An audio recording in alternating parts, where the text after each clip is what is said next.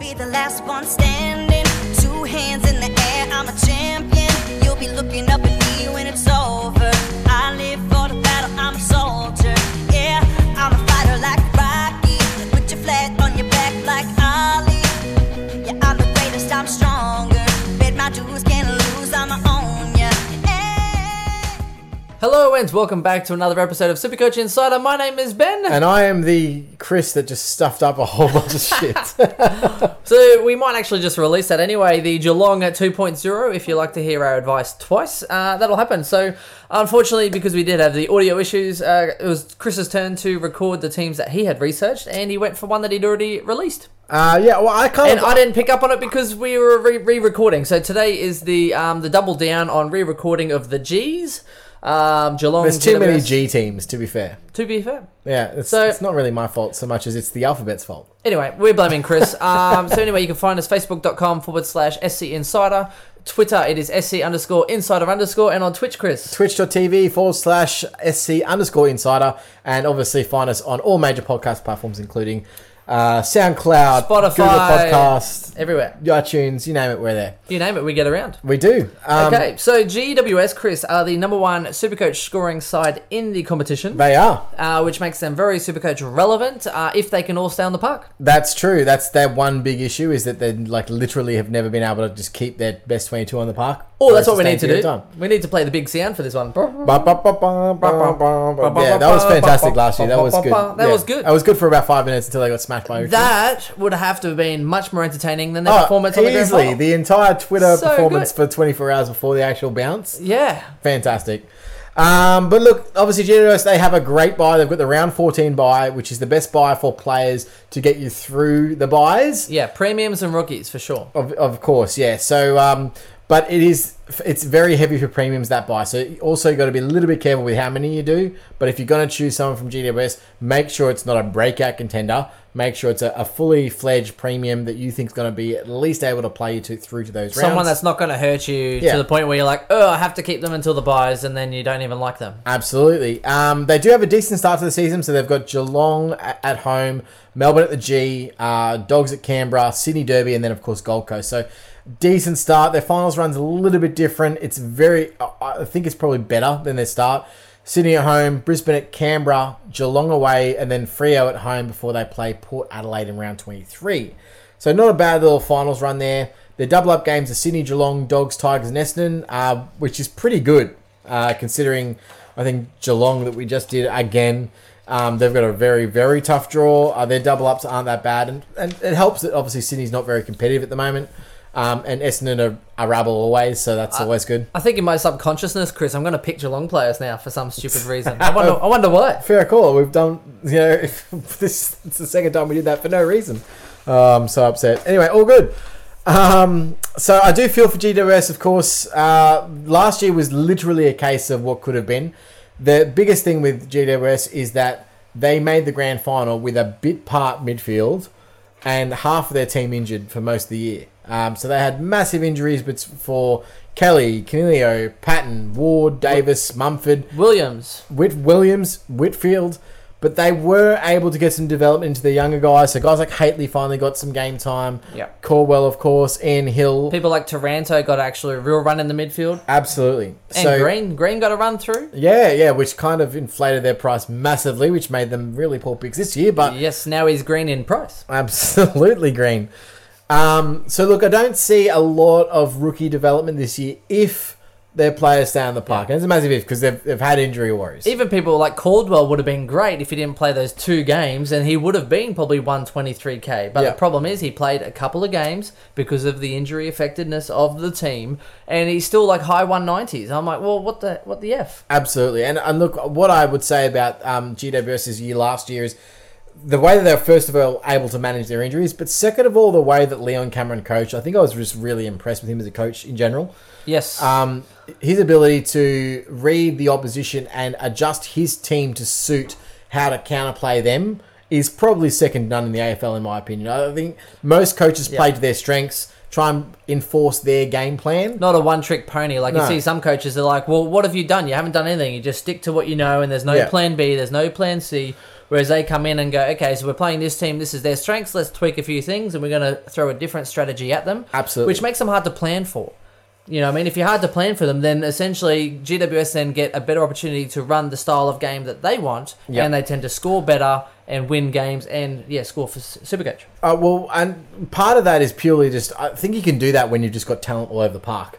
So when you've got a stupidly talented side, and I think they are probably the most talented AFL side right now. Yes. In terms of the people they've got, you can kind of just do whatever you want because you'll win the ball at the contest. So, we'll change this, but then we'll win it here. We'll win it here. They can do that because they've got just talent everywhere. Chris. Yes. I forgot to ask you, and I know you've asked you this already. However, Chris Chilcott does want an answer to his question, Chris. Yep. Would you rather fight a Shane Mumford-sized duck or 20 duck-sized Shane Mumfords? I would rather fight one Shane Mumford-sized duck, to be fair. Really? Yeah, just snotting one, I'm good.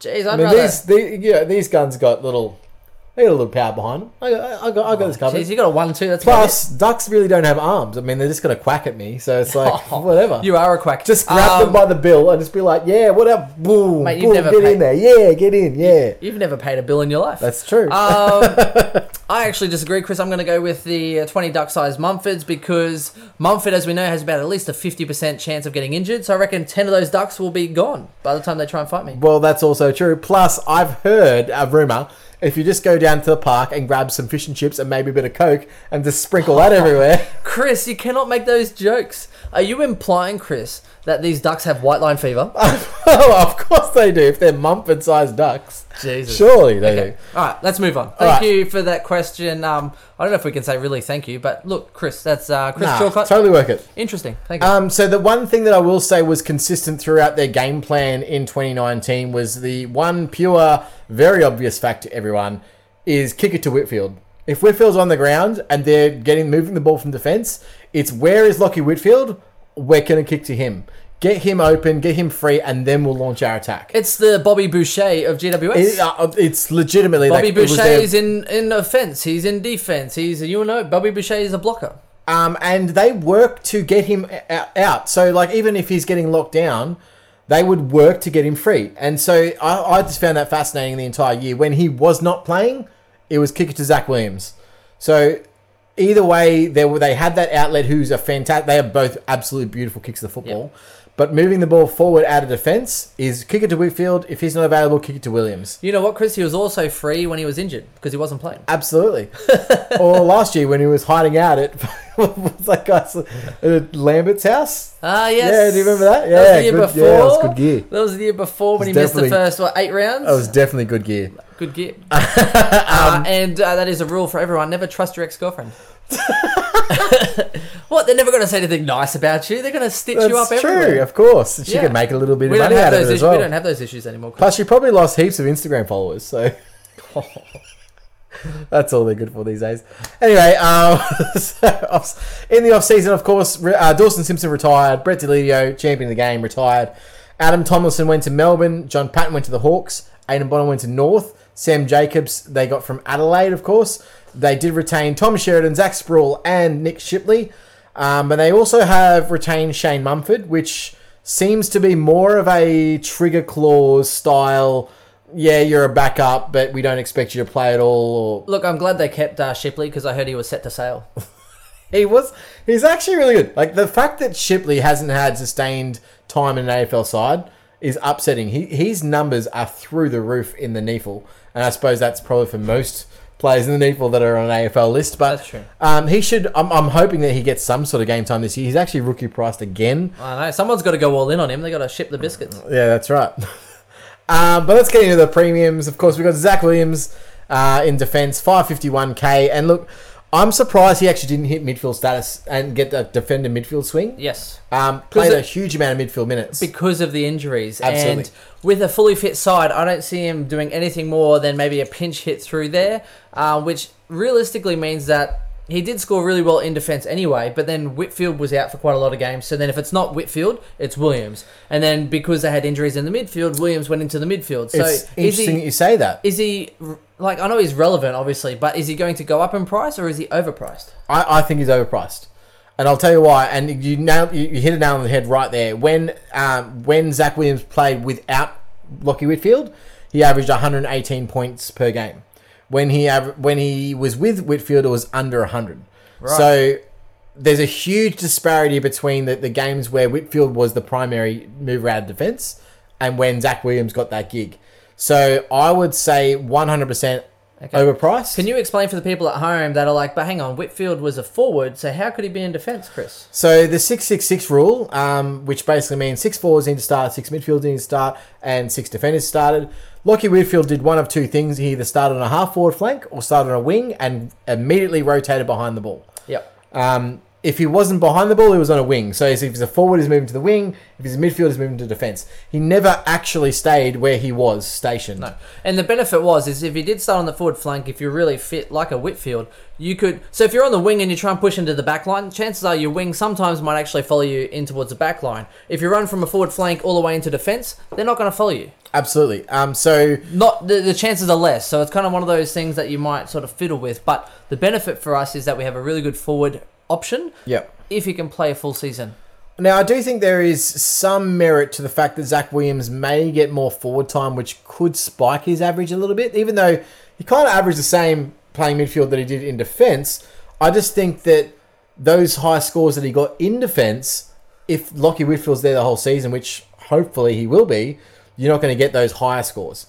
So if he transitions to midfield, I can see him maintaining and increasing his average slightly. But the only way that happens is their new draft pick, Lachlan Ash, who they got at pick 4. He's a half-back flanker with elite kicking skills. And he's ready to go. So there's every chance that GWS actually pull the trigger there. But knowing GWS, knowing how they operate, knowing that they never play rookies... No, they like to make them wait 2 years and then give them a season and trade them. They're just too talented. So why would you put him in? So there'd have to be space in the midfield for Lachlan Ash to come in to push Zach Williams out to go midfield. And unfortunately, they've got 2 players returning from injury, which is Callum Ward and Steve Canelio. I don't think there's room there. So I don't think Lachlan Ash plays first game. I also don't think that Zach Williams gets midfield minutes. I think it's more of the same. I think he probably averages 95 to 102-ish. Yeah. I still think he's a good player, but... Which is still good. It's still going to be top 10. And he still has a good buy round. So as in, I don't mind people picking him because he has been in and out of my side a little bit this time. So I'm just, for me, slightly overpriced, and I'm not going to be spending $550K on a slightly overpriced defender. To me, that's just too much money. I'm not going to take that risk. Also, the other fact is that he's only ever played 20 games a season. So he's never played a full season of football. And of course, he had that recent ACL. It was Achilles injury. Sorry, Achilles 2 years ago. Yes. Yeah. So to me, if you're paying $550K for a guy that only plays 20 games, that's unreliable for a role right now, and we can't really depend on his scoring. Yeah, he could easily smash it out of the gate, but at the same time, have some caution and on your expectations, because as we've said many times, everyone's going up this time of year. Everyone's going to average more. Everyone's going to get more midfield minutes, or everyone's killing it in the preseason. Absolutely. So, teams also remember teams want to build up the hype. Sometimes, yes, they'll give some insight onto everyone's playing midfield, onto what's happening and the things that they're messing with, but doesn't mean that just because they're trying it now, when they go into the JLT, they might give it a try, and if it doesn't work, then bang, that person's out of that rotation. Yeah, I completely agree. And look, I don't think that Zach Williams, in terms of his spot in the 22, is ever in question. I think he's absolute gun midfielder and gun defender, but he's definitely more value to them off the halfback flank with their ball movement. So and I think less risk than Sicily. I think Sicily probably has a little bit more upside if he gets the right role. That's right. But less swing. I can't see Zach Williams averaging 110 and blowing us out of the water and being like an absolute bona fide top 1, top 2 Supercoach performer. So to me, it's 100 mark. I expect. I thought he'd break out before he did his pick. Achilles. It's just not, and great buy. So it's not a bad pick. It's just like Other defenders of note, mainly for draft, really, of course. Nick Haynes, obviously, intercepting defender, he averaged 87 last year. And then, of course, Heath Shaw, he's averaged 82, but draft value, he occasionally can win you a game with a 140, so... D5 maybe for a heater. Haynes was actually, quite good, I think, for them this year, so... Absolutely. Yep. Let's move on to the midfield, and we've got some absolute jets. Oh, the best part. Yeah. Josh Kelly, of course, unfortunately played 14 games, but he's 637k, averaged 117, and look, he's just a jet. At the end of the day, he's just Absolutely. If anyone's watched GWS play, He is. he can be inside, he can be outside, he can change a game, he can kick goals. He does everything. He's a complete midfielder. The problem was, though, is that he did have some, was it hip or groin issues All year. coming into the year. Then, coming into the season last year. So he didn't really have much of a preseason. Didn't even play round one. Came in just after. So for me, if you're having issues with your hip and your groin, you're not running too much, you're not extending out, then you come in, you're trying to hit full fitness, you're playing a midfield role, inside, outside, and you run a lot. So I think trying to play catch up could have actually added to the fact that he did have that minor calf issue. Yep. If he has a full preseason this year, he's only, 9.5 or 9.9% owned. If he has a full preseason, and I'm saying if, he has the skills. If he gets a good run at it for the preseason, they play Gold Coast twice. Mm-hmm. He could average you 130 odd. He could blow. He's the guy. He could go from 117. He could go the next level. But I mean, even if you look at his scoring history, I mean, the year before was 114. He's improved every single year. Yep, but it just hasn't got the time on the park. And the reason he averages well is because his base is so high. Absolutely. He hasn't scored under 80 since, was it 2016? 2016. Last year, maybe? case in point, scored 3 scores under 100. It was 82, 95, and 97. The 82 and the 95 were both games he came back from injury. Yep. And Leon Cameron didn't play him in the guts. He played him on a wing. Yeah. Take it easy, mate. Legitimately, you take those scores out. I mean, I would never take those scores out because there's every chance he plays a little bit outside this year. But I just can't see a situation. If he doesn't get injured, he's the top 3 midfielder, potentially the first. Yeah. Upside's huge upside. But again, if you're playing with risk elsewhere, you probably want to minimise the risk on that line. And that's the issue, right? The risk is the injury. So here's the counter argument to that. If you do want to have him in your team at some stage this year, you should start with him because you're saving at least one trade. Correct. And that's what I did with Nat Fyfe last year. I thought if I start with him, because if he goes on a heater, I don't want to bring him in. Because if my argument is that he's too injury prone, you can't bring him in because you're bringing them in only to then possibly trade them out. Their risk of injury is the same. If you start with them and they get injured, well, you know that Josh Kelly's going to average you well up until the point he gets injured, so you're going to be able to sideways trade him anyway. And that's the thing. You don't have to burn a trade to bring them in, only to trade them out if they get injured. You start with them, and then you enjoy the ride. And Absolutely. if the ride finishes, then you say thanks very much. 2 other positives about... one positive, one negative about also picking Josh Kelly. He's the one midfielder, in the best midfielders, that's role's not changing, right? Cornelio's got the chance that he'll play forward because he can kick goals. Ward might mix some up for if a Toronto starts killing, they might rotate through. Exactly right. Ward might come in. Ward might do something else. Who's not going anywhere? Josh Kelly. Josh Kelly's not going anywhere. He's not. Now, the one bad thing is that he shares the bye, obviously, with the Western Bulldogs. Yes. Who have 3 premium options in the midfield this year. So, if you're starting 2 of those dogs, you could go a Kelly. But if you don't you're starting want. If 3, you're starting with 3 dogs, you can't go Kelly. No. And then it starts to be risky. But you got to also remember that Matt Rowell has that same bye as well. So then you obviously got to trade Rowell at that round 14 at the absolute latest. So look, that's just one little bit of concern if you can even up your buy structure. I was going to say, the good thing about that buy is that, Gold Coast and those kind of teams do have that buy, which means that you're not actually going to want any premiums from those other sides. So the buys you have, the only issue is though, Hawks have the buy, so if you have a Titch, you can't have 2 dogs, Titch and Kelly. Yep. That's 4. There's no way you could carry 4. But otherwise, Suns, Adelaide and North. Yep. Not really. Adelaide, if you want to start a Sloan and you want to be risky, then sure, that comes into consideration. It depends how you see Titch, because I see Titch as someone that you're probably going to want to have before the buys. Yes, so do I. So that's interesting then, because Kelly, 2 dogs and Titch. Exactly right. So pick your poison. Yeah, it's hard. If you start Kelly, then here's the thing. What you can do is this. Start Kelly. Maybe he gets injured, because he probably will. Bring in Titch. Bang, Titch, done. I think I've just solved everyone's problem. You're fucking welcome. What can I say except you're welcome? You're welcome. Thank you very much. That was good. All right, now moving on to Taranto. Had a great year, 55k mid. Yes. He averaged 102, but look, he really benefited when others went out of the side. Absolutely. You look, even his scores, it's like, well, you look at his averages when Kelly's gone or Cornelio's gone, he averaged well through the roof. And so he's one that unfortunately I can't see, if they have a fit 22 going into round 1, I can't see him averaging anywhere close to 102. He's going to be playing more forward minutes. I think he's more 90-95. as a midfield option, completely write him off. Draft, I wouldn't be picking him at 102. No. I'll let that one fly. At a risk, you could probably take him around 100 and hope he kind of maintains value. He did have some high ceiling games, and he's not the worst option in the world. But again, he tackles big. He Yeah. backs at the ball. He can't use it for.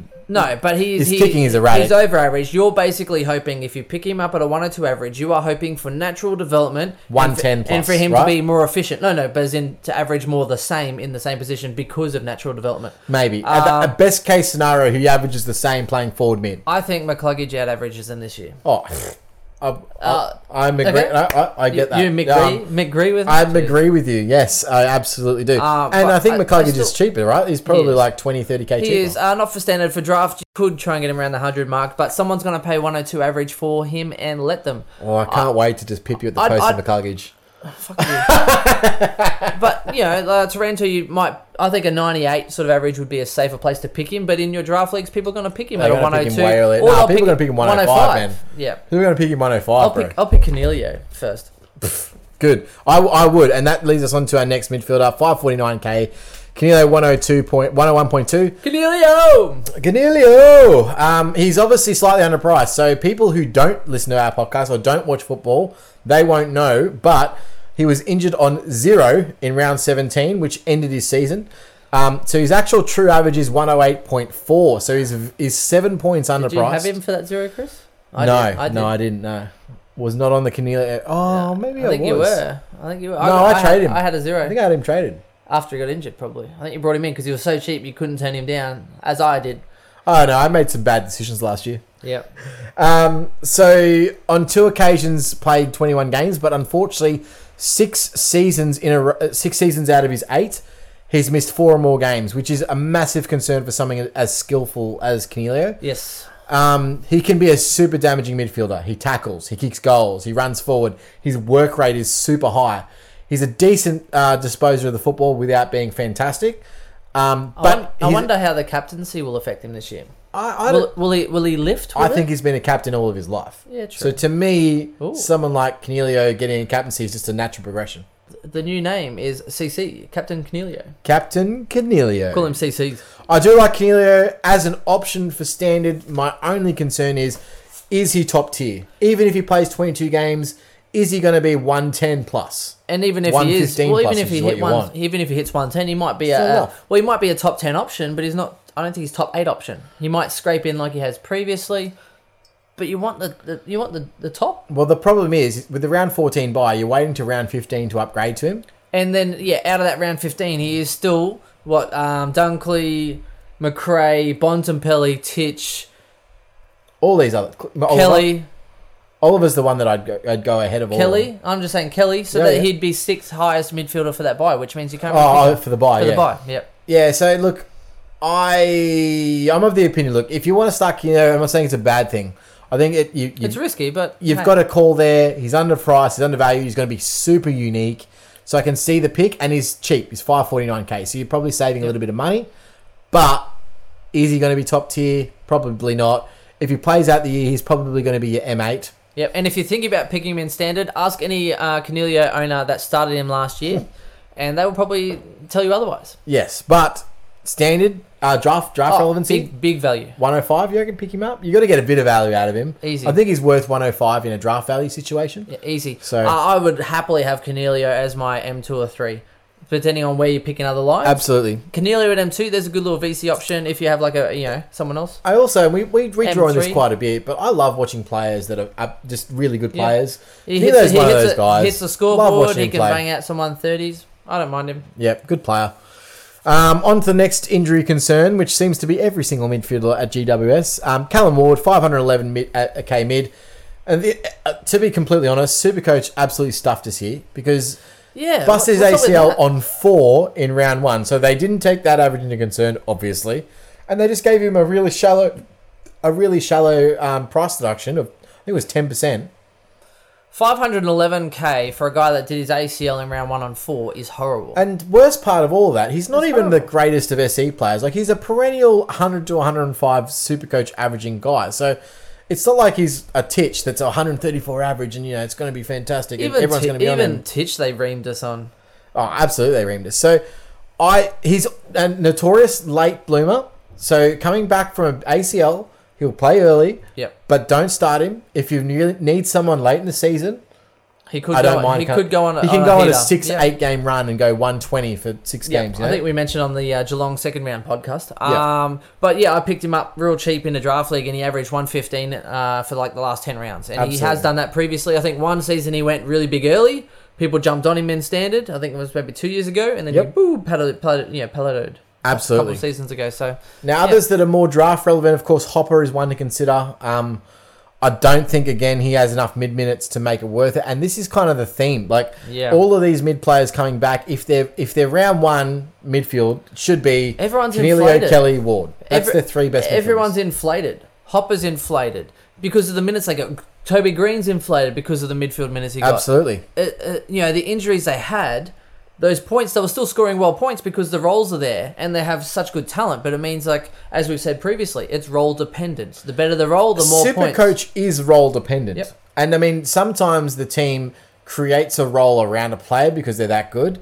But like that's a Lockie Whitfield situation where halfback flankers usually don't possess the ball that much. But of course, you're Lockie Whitfield, so your skills are that good.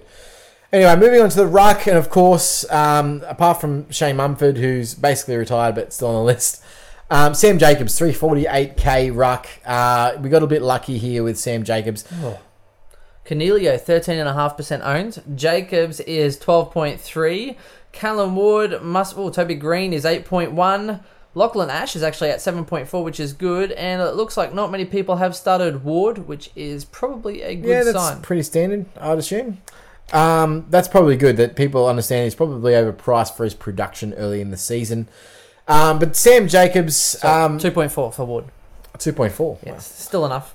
The first thing I'll say that if you are not locking in Grundy Gawn, in my opinion, this is my only opinion, I don't know if it's your opinion. Yes, you only have one more option. The only other option is Sam Jacobs. It's the Yes. only one that makes sense from a Supercoach standard perspective. There's a few reasons why, but I'll go through that. First and foremost, he's 348k, so he's cheap enough that he can make you enough money. He can still make you or get you to 500k. You can go on a run, have a few hundreds, bang, I'm at 500k. He's been notorious to knock out the odd 140 and that kind of thing as well. Absolutely. So, and he is tapping to a delightful Oh, midfield. much better. Like, in Adelaide, right, and we've proven this over stats with the Adelaide podcast, they were 15th for centre clearances in the year. Yes. So, yes, Riley O'Brien was tapping to them, which obviously is a little bit different from Sam Jacobs, which they would have had the previous years. However, Jacobs is a notoriously great hit-out to advantage ruckman. His best work is a tap ruckman. He gets high hit-out numbers and high hit-out to advantage numbers.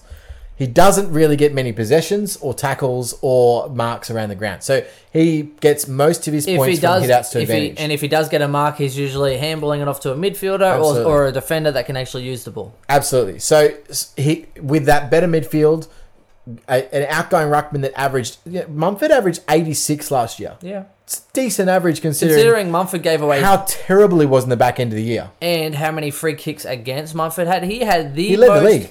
by a lot. Yeah. He had I don't even know. I don't want to speculate, but it was like 20 or 30 more free kicks against than any other player in the league. And take that in consideration. Let's say he doesn't have 3-4 a game, which is unfortunately what he had. I think there's every opportunity for Sam Jacobs to average around about 95 points per game next year. Yeah, I think Now, if he does that, he's a valid selection. Unfortunately, if he only goes 85, I don't think it's enough to warrant choosing him. no. Because I think 95 means he's a good stepping stone to Gawn. Now, the other thing is best buy Again, for Supercoach. So he has that round 14 buy. Gawn has the round 13 buy. So in round 14, it's a simple sideways trade straight to Yep. Gawn, And down, up. the bang. reason that comes into effect is that if you go Jacobs in the R2 position, Yep. it means you can have possibly the sixth midfielder that you were longing for.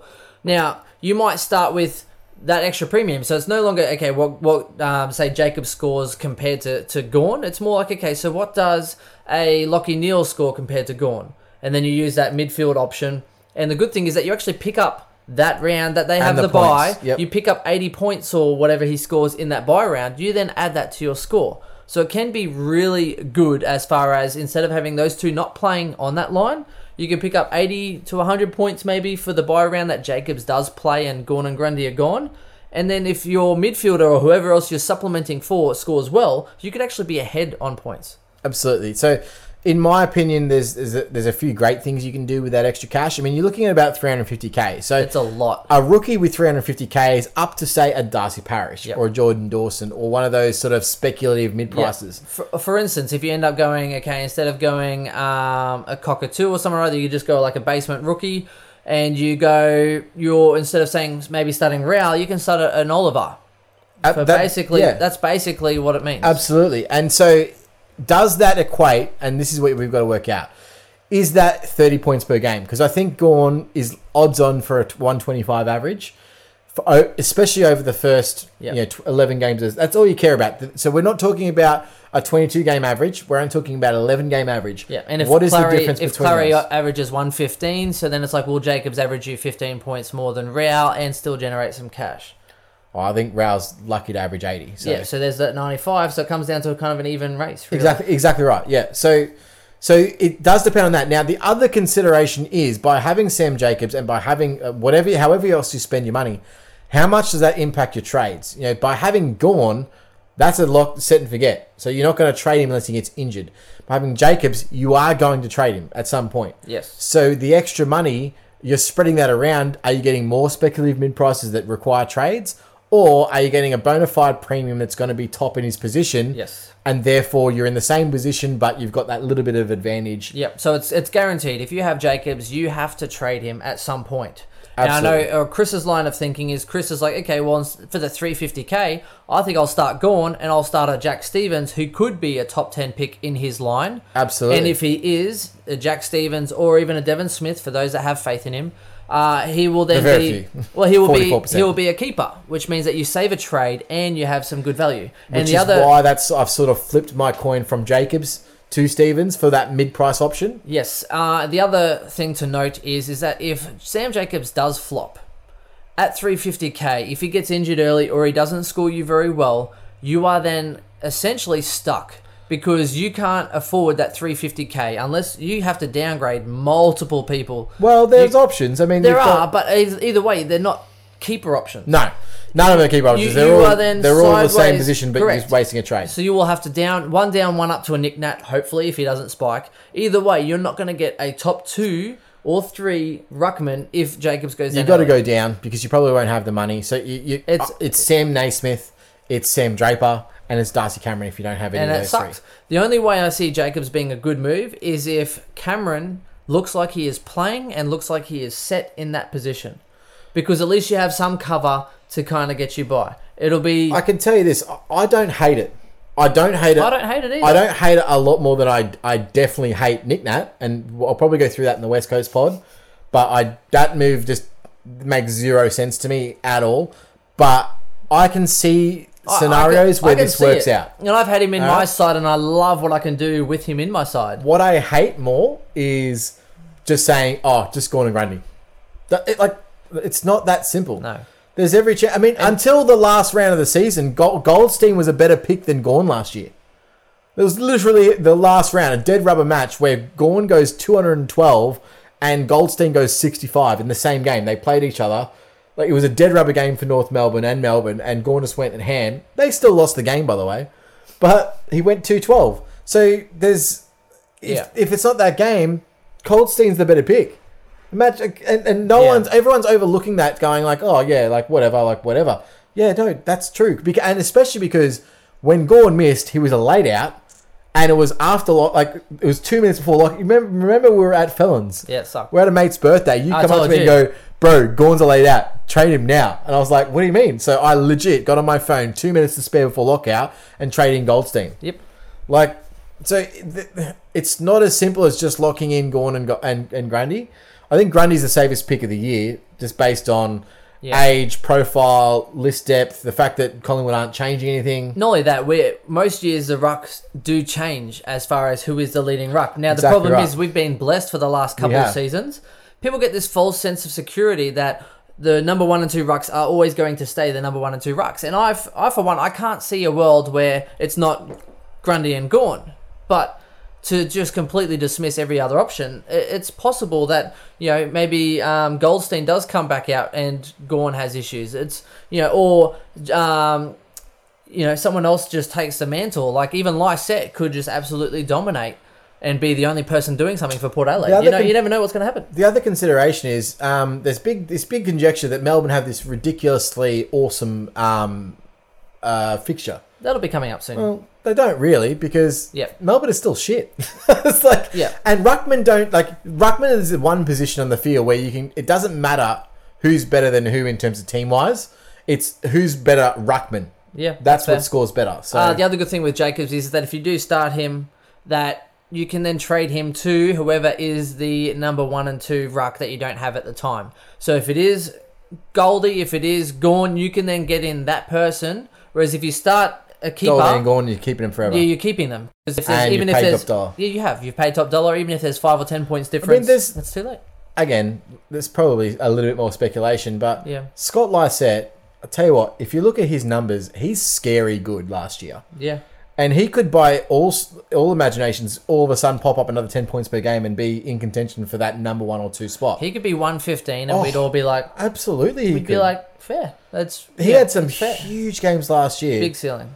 And not only that, he actually had, when Ryder was in this team to start with... This is what I mean. He started off big and then he plateaued out and he still averaged big numbers. Look at his numbers. Look at how many games he played with Ryder and then think, okay, what are the games he played without Ryder? Look at his averages, then go... Jesus, this is a real threat. Yeah, a real threat. So that's the benefit. There's pros and cons to both sides. We don't mind whichever one you do. So it's good to talk about it. It's good to think. Don't just pigeonhole yourself to going, no, I'm just doing this and I'm done. Go in with an open mind. See what it can do for your team and see what you prefer. If you look at it and go, "Ooh, I don't like that option," then don't do it. That's simple. Yeah. But just don't close yourself off to all the different options out there. Yep. Anyway, forward line, not much to go, guys. Sorry, this has been a long pod. Toby Green, 510k forward. Of course, we've already chatted about Toby. Don't think his mid-time's going to be anywhere near there. No. He's so damaging forward. You can't. That's the issue. And they're so loaded in the midfield. If anything, Taranto and Hopper are getting more mid-time than Toby Green. So he's overall... In our opinion, I think. He's obviously 510k. So you can look at it two ways. He averaged 93.9 for the season. But when he transitioned to midfield, he averaged 121 points per game. If he's going to be in the midfield, which I think is a huge if, probably the biggest if of their entire midfield section we've already talked about. Yeah. Then great, he's underpriced. But I don't think that's going to happen. Also, he's, again, another player that is notoriously injured all the time. That is true. So the only way I see it working is if maybe he's forward and then if Cornelio is going to rest forward to try and snag a goal, maybe Green will go in for a pinch hit. He's always pinched hit, though. That's not going to change. Look, Green's good year, he's averaging 90. Oh, no, I think 95... he's done like 95 to 100 before. Yeah, 95. Yeah, no, but those years he was playing midfield. He was younger in his defence. I think 95 is kind of realistic as a forward. Well, then 95, you can sort of go as a forward. Oh, he's probably still going to be top 10-ish. It's at a pinch. Goodbye. Yeah. I don't know. I'm not sold on him, I can tell you that. I'm not sold on him. I'm not picking him at that. I think he's overpriced. I'd rather pick a Heaney for the same price. Yeah. I mean... I would. Higher case of a total overall points being better. Yeah. And I think his average will be better. True. So... other one, Burnman McGee, Jeremy Cameron, 92.9. He ended up after a blazing start. Yeah. When will people learn, Chris? Don't pick people with 2 first names. And I think that's all we really need Rule to say number there. 1. Don't pick. I was going to say, don't pick a key forward. You're like, no, you have 2 first names, bro. Don't pick a key forward with 2 first names. Right. Yes, absolutely. Now, onto the rookies. There is a couple of relevant stuff here. Not too much, but I will touch briefly on my first pick. Kieran Briggs, forward defender, 123k. So I'm very interested in starting him, and for reasons other than what's probably regular in the scheme of things. But given GWS's thin ruck stock, so they've basically got Jacobs, then they've got Mumford, if he's fit at the time, and then they've got Briggs. So Briggs was last year's first GWS pick and the best ruckman of the season. Sorry, not first pick. I'm looking at you. He was the first ruckman taken last year. He was the highest, the most touted ruckman in the draft last year. It was a shallow draft for ruckman. Yeah, so I think it was a late teens pick. Anyway, so they obviously want to put some development into it. Last year in the NEFL, he played forward and back, so that's why he's got his forward defender swing. But he's yet to play at senior level, of course. So his ability to play forward means that he could be someone that they partner with Jacobs, and he plays forward and rucks. Because previously they've done Tomlinson to that role. He's no longer there. Himmelberg's played a little bit of ruck, but he's undersized ruckman anyway. They played Jeremy Finlayson as a little bit of a chop out. Yeah, it'll all be of those guys. interesting. I mean, Or Patton even- was their guy, right? Yeah. Patton was the guy they wanted So that he role. could fill that shoe a little bit. So I think there's a role there if they allow that to happen. I'm not sure how they'll structure, but I'm hoping he gets some time in the JLT. Interesting to watch him. Even if like Phil Davis or someone has an injury, they could use probably a big boy to swing. True, or they keep could an go eye out. Finlayson back and then have him forward. Yeah, there is a lot of different ways you can see him playing. However, The kicker. even if he doesn't play, which is what I'm hoping, he's a fantastic VC option. Loophole VC option. Captain's loophole option, I should say. Loophole and swinging for because he's defender forward. So Hill. Yep. Um, So if you're starting Hill, Stephen which I Hill. think most people will Stephen start, Hill. you can start him the opposite side and then rotate them through depending on who you've got where and what rookies are playing what week, which gives you a little bit more flexibility. The other thing is if Darcy Cameron plays, which I think he will play as a ruck forward, yeah. he can just be on your bench as a playing ruck making you cash. So you can have your Loophole as that swing player that can swing between forward and defence. And the best thing is you can VC Grundy 11 times of the year, and the only time you cannot VC a premium option is round 21, which is back end of the season where you probably have other zeros on field that aren't even counting. You'll definitely have other zeros. I guarantee you by that point you will have some no name floating zero that doesn't matter. So I do think that there's a great potential for him as a loophole option, and I haven't moved him out of my team so far. Yeah. A loophole that could possibly get games. Exactly right. Yeah, it'd be fantastic if he does get games, but if he doesn't, you got a loophole there. So yeah, really guy that I'm looking forward to, and all pending on Cameron getting games for Collingwood. Yeah, as well. I think that he's probably the most logical choice there, unless you're playing a loophole ruckman. The best loophole ruckman outside of the Kieran Briggs, who is not really a ruckman, is Comden. I think he's a North Melbourne guy, 117k ruck forward. So so he's the one that you would change with Darcy Cameron, and you might play Darcy Cameron forward if he's playing, and a whole bunch of different things. And these other rookies? Lachlan Ash, we've touched on him briefly. Unfortunately, he's 193k, so for me, I wouldn't be touching him anyway. Too expensive for a rookie for me, but he has defender mid status, ready-made halfback flanker, can slot in literally round one, but unfortunately, it's GWS. Any other club in Australia, apart from maybe Collingwood and Geelong, he's probably starting round one. Because of that, I don't think he is, but if he does, expect Williams to get more midfield time, which will improve his stocks as well. Tom Green, same issue, 190 centimetres and 89 kilos, big body midfielder. Yep. Again, any other team, he's starting Big round beast. one. Good for probably a keeper league, but again, GWS like to get some games into their players. If Haitley and these other boys can't get a gig, and they were still fairly high draft picks, it might take a little bit of time. Can get the ball, can get the contested ball, but I think as far as Supercoach numbers and stuff go, it'll be interesting to see how he goes against the bigger boys. Yeah, true. And look, so what happened with GWS's draft is that they had pick 6 and pick 10.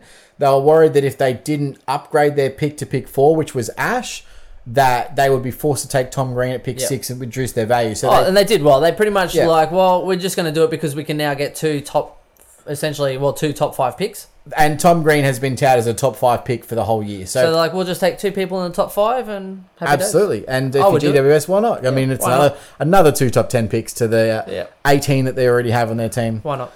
But because of that, I don't see him playing early because, again, we've gone through the midfield depth. It's just crazy. It's huge. And people get sucked in because he's like, 30k cheaper than other people. Don't fall for it. And they also still have Haitley and Caldwell that haven't played yet. Xavier O'Halloran, who's a fantastic player. Where's he going to play? Unless they have the injury issues they had last year, even then it'd be hard. True. It's hard. Now, interestingly, the latter picks that they had, Jake Riccardi and Tom Hutchison, they are both mature age recruits designed to be ready-made players this year for depth. And they're 117k, good price. They are. So Riccardi is a mature age forward and taken from the VFL from Williamstown, designed to cover the loss of John Patton. Now, unfortunately, I don't think he's going to be playing as in their first team. But if they get an injury to Himmelberg or to Finlayson, you can see someone like Riccardi coming in and making an impact. I don't know whether he'll score well. That's all up in the air, but I think we'll get at least 2 games of knowledge before having to look at him. Fair call. Hutchinson, the complete opposite, complete outside player who can apply good defensive pressure. I think we'll probably see him more as a forward pressure player as opposed to a midfield pressure player, just because of his height. He's a short player. I think he's 175 centimetres. But obviously aggression, defensive pressure, etc. Well, being a Hutchinson, maybe he'll build in price for us. Oh, you Hutchies builders. I respect that. No, good work. That was a tradie joke. Construction joke.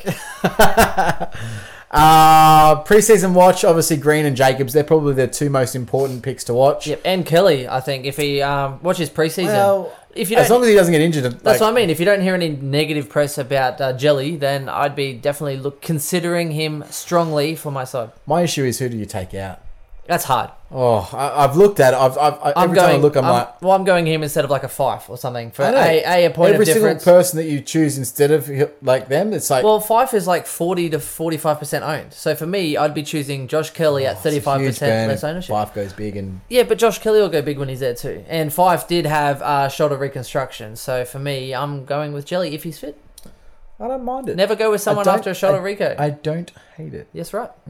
Anyway, breakout contenders, I've got nil. I don't think there will be any mid-price breakouts for the GWS Giants. I think it's going to be people coming back from injury who are already there or already proven guns. There's going to be no legitimate breakouts. The other one is Jelly going from premium to ultra premium. Pretty much. That's about it. I think he's already ultra premium. It's like ultra premium. Ultra. Yeah, ultimate. It's like BP Ultimate. That was a Killer Instinct reference for those playing at home. I missed it. Anyway, that pretty much wraps us up for the Giants. And look, stay tuned and we'll hit... I don't even know who we have next. Hawthorn, North Melbourne. Someone. Hawthorn, I think. All those peeps. And we'll get those out to you very shortly. Cheers, guys. Cheers, guys. Boy. The C is for the courage I possess through the drama. H is for the hurt, but it's all for the honor. A is for my attitude, working through the patience. Money comes and goes, so the M is for motivation. Gotta stay consistent, the P is to persevere. The I is for integrity, innovative career. The O is optimistic, open and never shut. And the N is necessary, cause I'm never giving up. See, they asked me how I did it, I just did it from the heart. Crushing the competition, been doing it from the start. They say that every champion is all about his principles. Carry. I